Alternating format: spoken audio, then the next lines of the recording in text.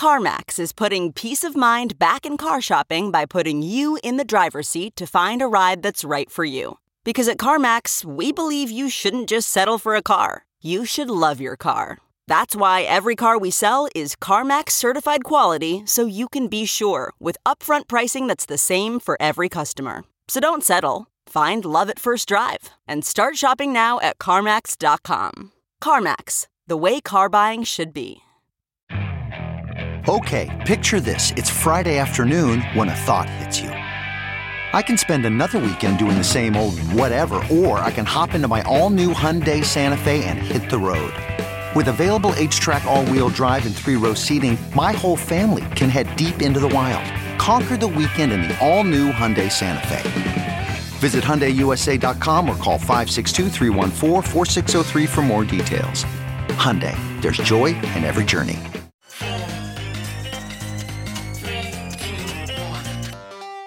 Welcome back to The Breakdown with me, NLW. It's a daily podcast on macro, Bitcoin, and the big picture power shifts remaking our world. The Breakdown is sponsored by NYDIG and produced and distributed by CoinDesk. What's going on, guys? It is Sunday, August 8th, and that means it's time for Long Read Sunday. And this week, since we've had so many big, heady things, I thought I'd do something light and little for Long Read Sunday. So, of course, I picked an essay about the end of the dollar's global reserve status and what comes next. It is specifically called The End of Exorbitant Privilege, Inflation, the Global Dollar, and What Comes Next. It's by David Z. Morris, the man, the myth, the legend himself, CoinDesk's chief insight writer, and it's actually the first of 2 points. So if you like it, I'll read the other one in the weeks to come. I think it does a great job of setting up a huge amount of what's going on in the larger macro context, so I hope you enjoy it. The year has been rife with anxiety about inflation.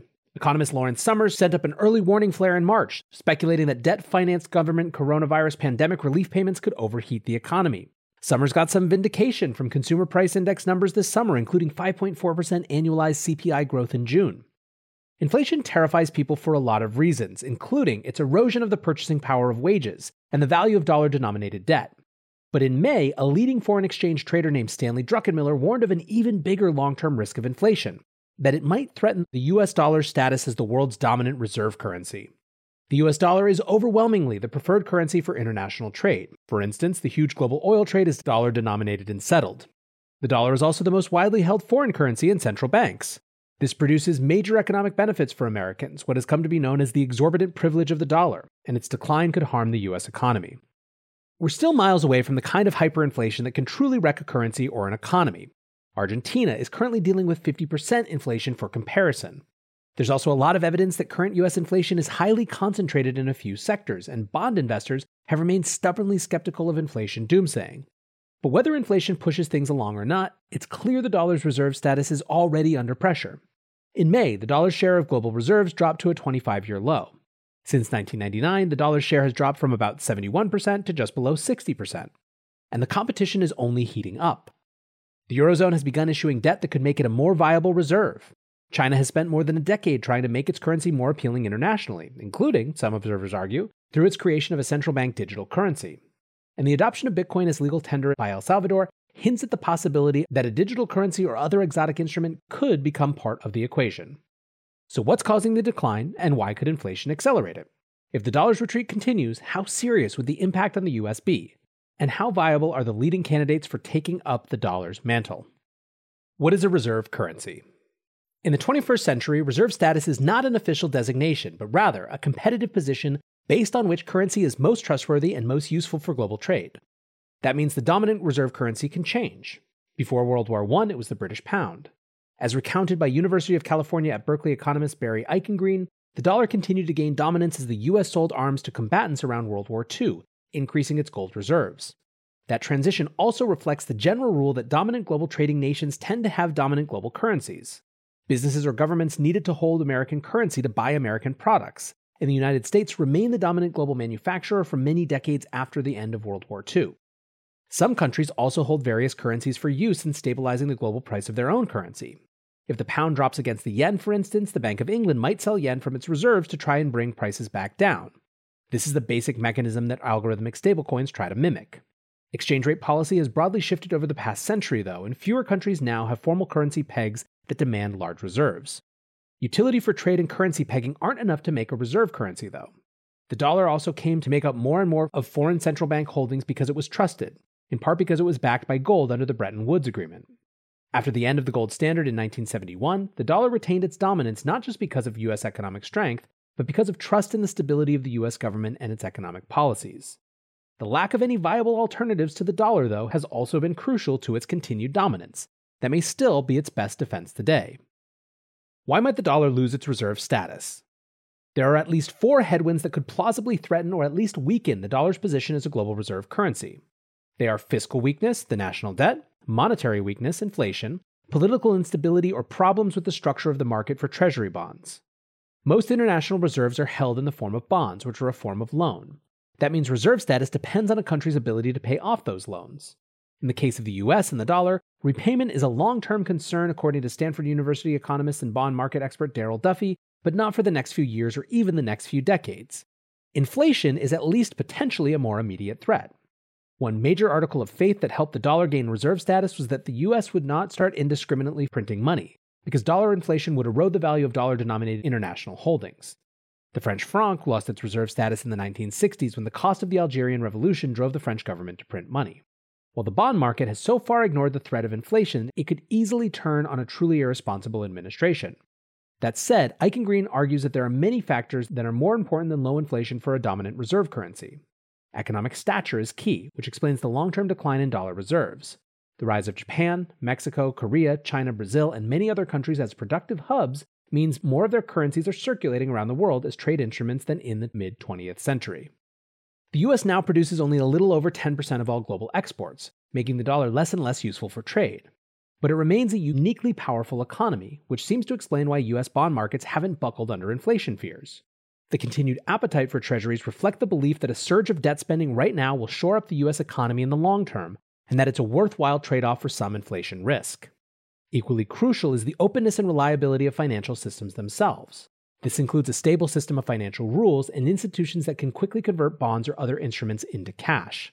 There was a scare on this front last March when the start of the pandemic triggered panic selling of US bonds that overwhelmed treasury markets.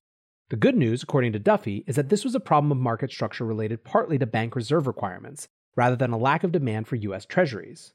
But he says fixing problems in the treasury market is necessary for the dollar's continuing health.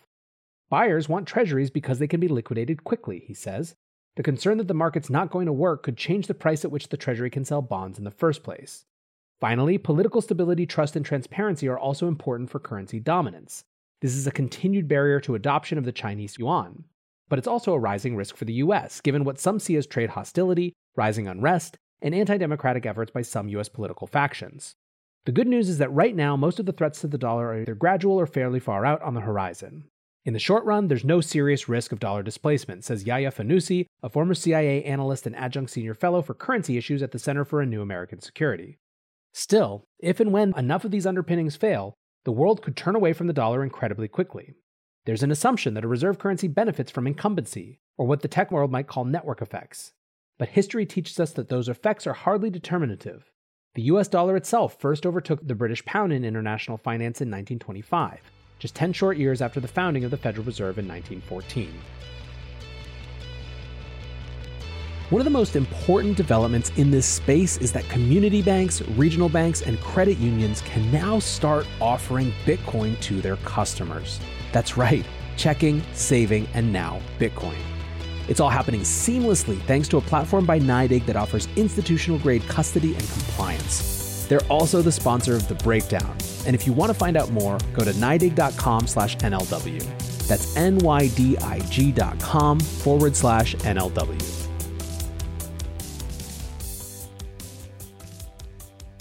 Why would losing reserve status hurt the US? Running a global reserve currency isn't all wine and roses. US Treasury economist Kenneth Austin has argued that reserve status harms the US economy and manufacturing in particular, because it makes US exports more expensive. But the current consensus is more focused on some major advantages the US and its residents gain from the dollar's reserve status. Some of them are matters of convenience, such as the ability of US travelers to pay with dollars around the world, or the ease with which US businesses can manage invoicing and exchange rate risk. But other advantages are more profound. The most striking is what's known as seigniorage, that foreign governments are willing to trade $100 worth of real goods and services for a $100 bill that only costs the US Mint a few cents to produce.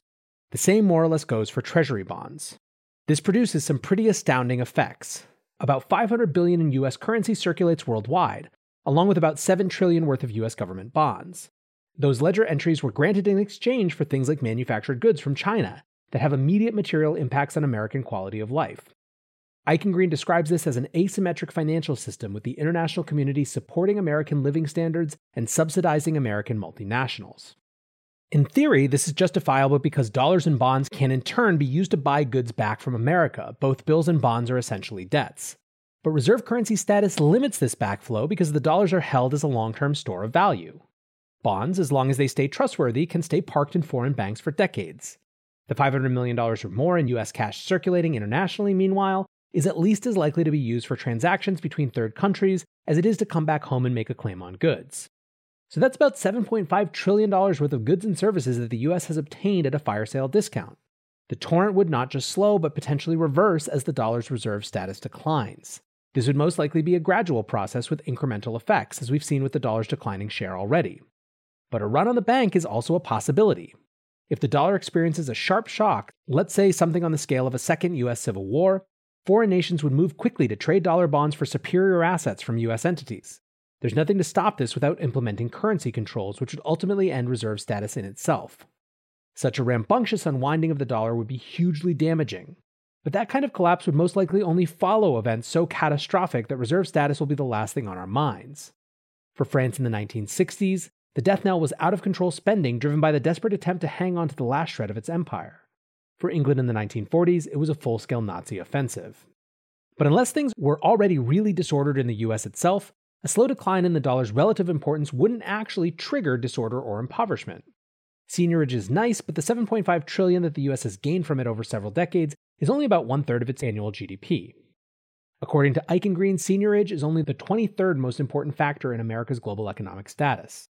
The US also enjoys very cheap borrowing thanks to the dollar's reserve status, lowering its interest payments on all those bonds by hundreds of billions of dollars per year. The US government can even borrow at 2 to 3 percentage points below what it earns on its own foreign investments. But less appetite for dollars would make borrowing more expensive. That could be the biggest threat losing reserve status poses to US domestic economic security, since it would sharply reduce government revenue available for domestic spending. Finally, the dollar also grants the US some less tangible benefits in geopolitical power. The status quo for US national economic security is that we have tremendous leverage, says Fantasy. We can enforce policy interests with sanctions, all that stuff. While it's hard to put a dollar value on the power of international sanctions, you can imagine it's a tool that US political leaders don't want to lose. What comes next?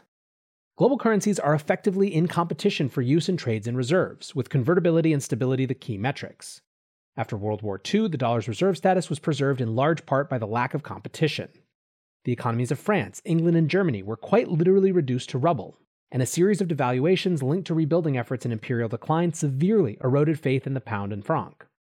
The landscape now is much different.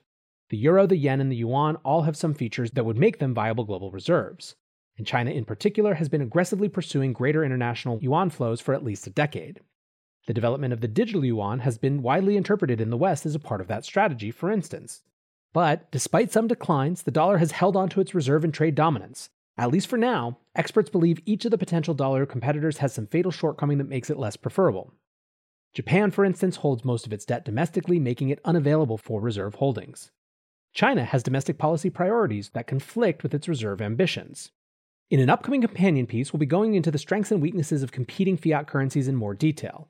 We'll also be exploring the viability of a new kind of reserve option, cryptocurrency.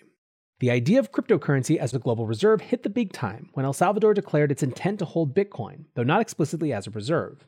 Crypto has some appealing reserve properties, including its openness and liquidity. Even more appealing may be that a true crypto like Bitcoin would take monetary management decisions and the power to abuse them away from any single country.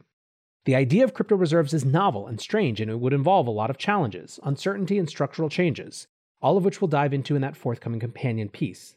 But crypto also has more legitimacy in mainstream economics than you might guess. Former Bank of England head Mark Carney has proposed a synthetic reserve currency using some crypto-like technology. And Forex titan Stanley Druckenmiller has said he thinks some sort of crypto will be the next major reserve currency. Time will tell, but at this point, I wouldn't count it out. Back to NLW here, and I'm not going to say too much because I think it's pretty clear that we need to read the second piece now that we've read the first. But I think what's really important about this is setting the framework for these larger questions about where crypto fits in the monetary system. It's not just crypto versus the US dollar, it's also where the US dollar sits relative to the rest of the world. This is a geopolitical power game, not just an internal domestic question, and that's why it gets so heightened so fast. Now, if you're really interested in this, go back and listen to especially my first episode with Luke Grahman and my first episode with Lynn Alden. Just search their names and you should be able to find them. And if you have any trouble, hit me up at NLW on Twitter. We talk a lot about exactly these issues, and they're really, really good primers for more. So I hope you enjoyed this piece. Thanks to David for writing a great start of what seems like a good series. And until tomorrow, guys, be safe and take care of each other. Peace.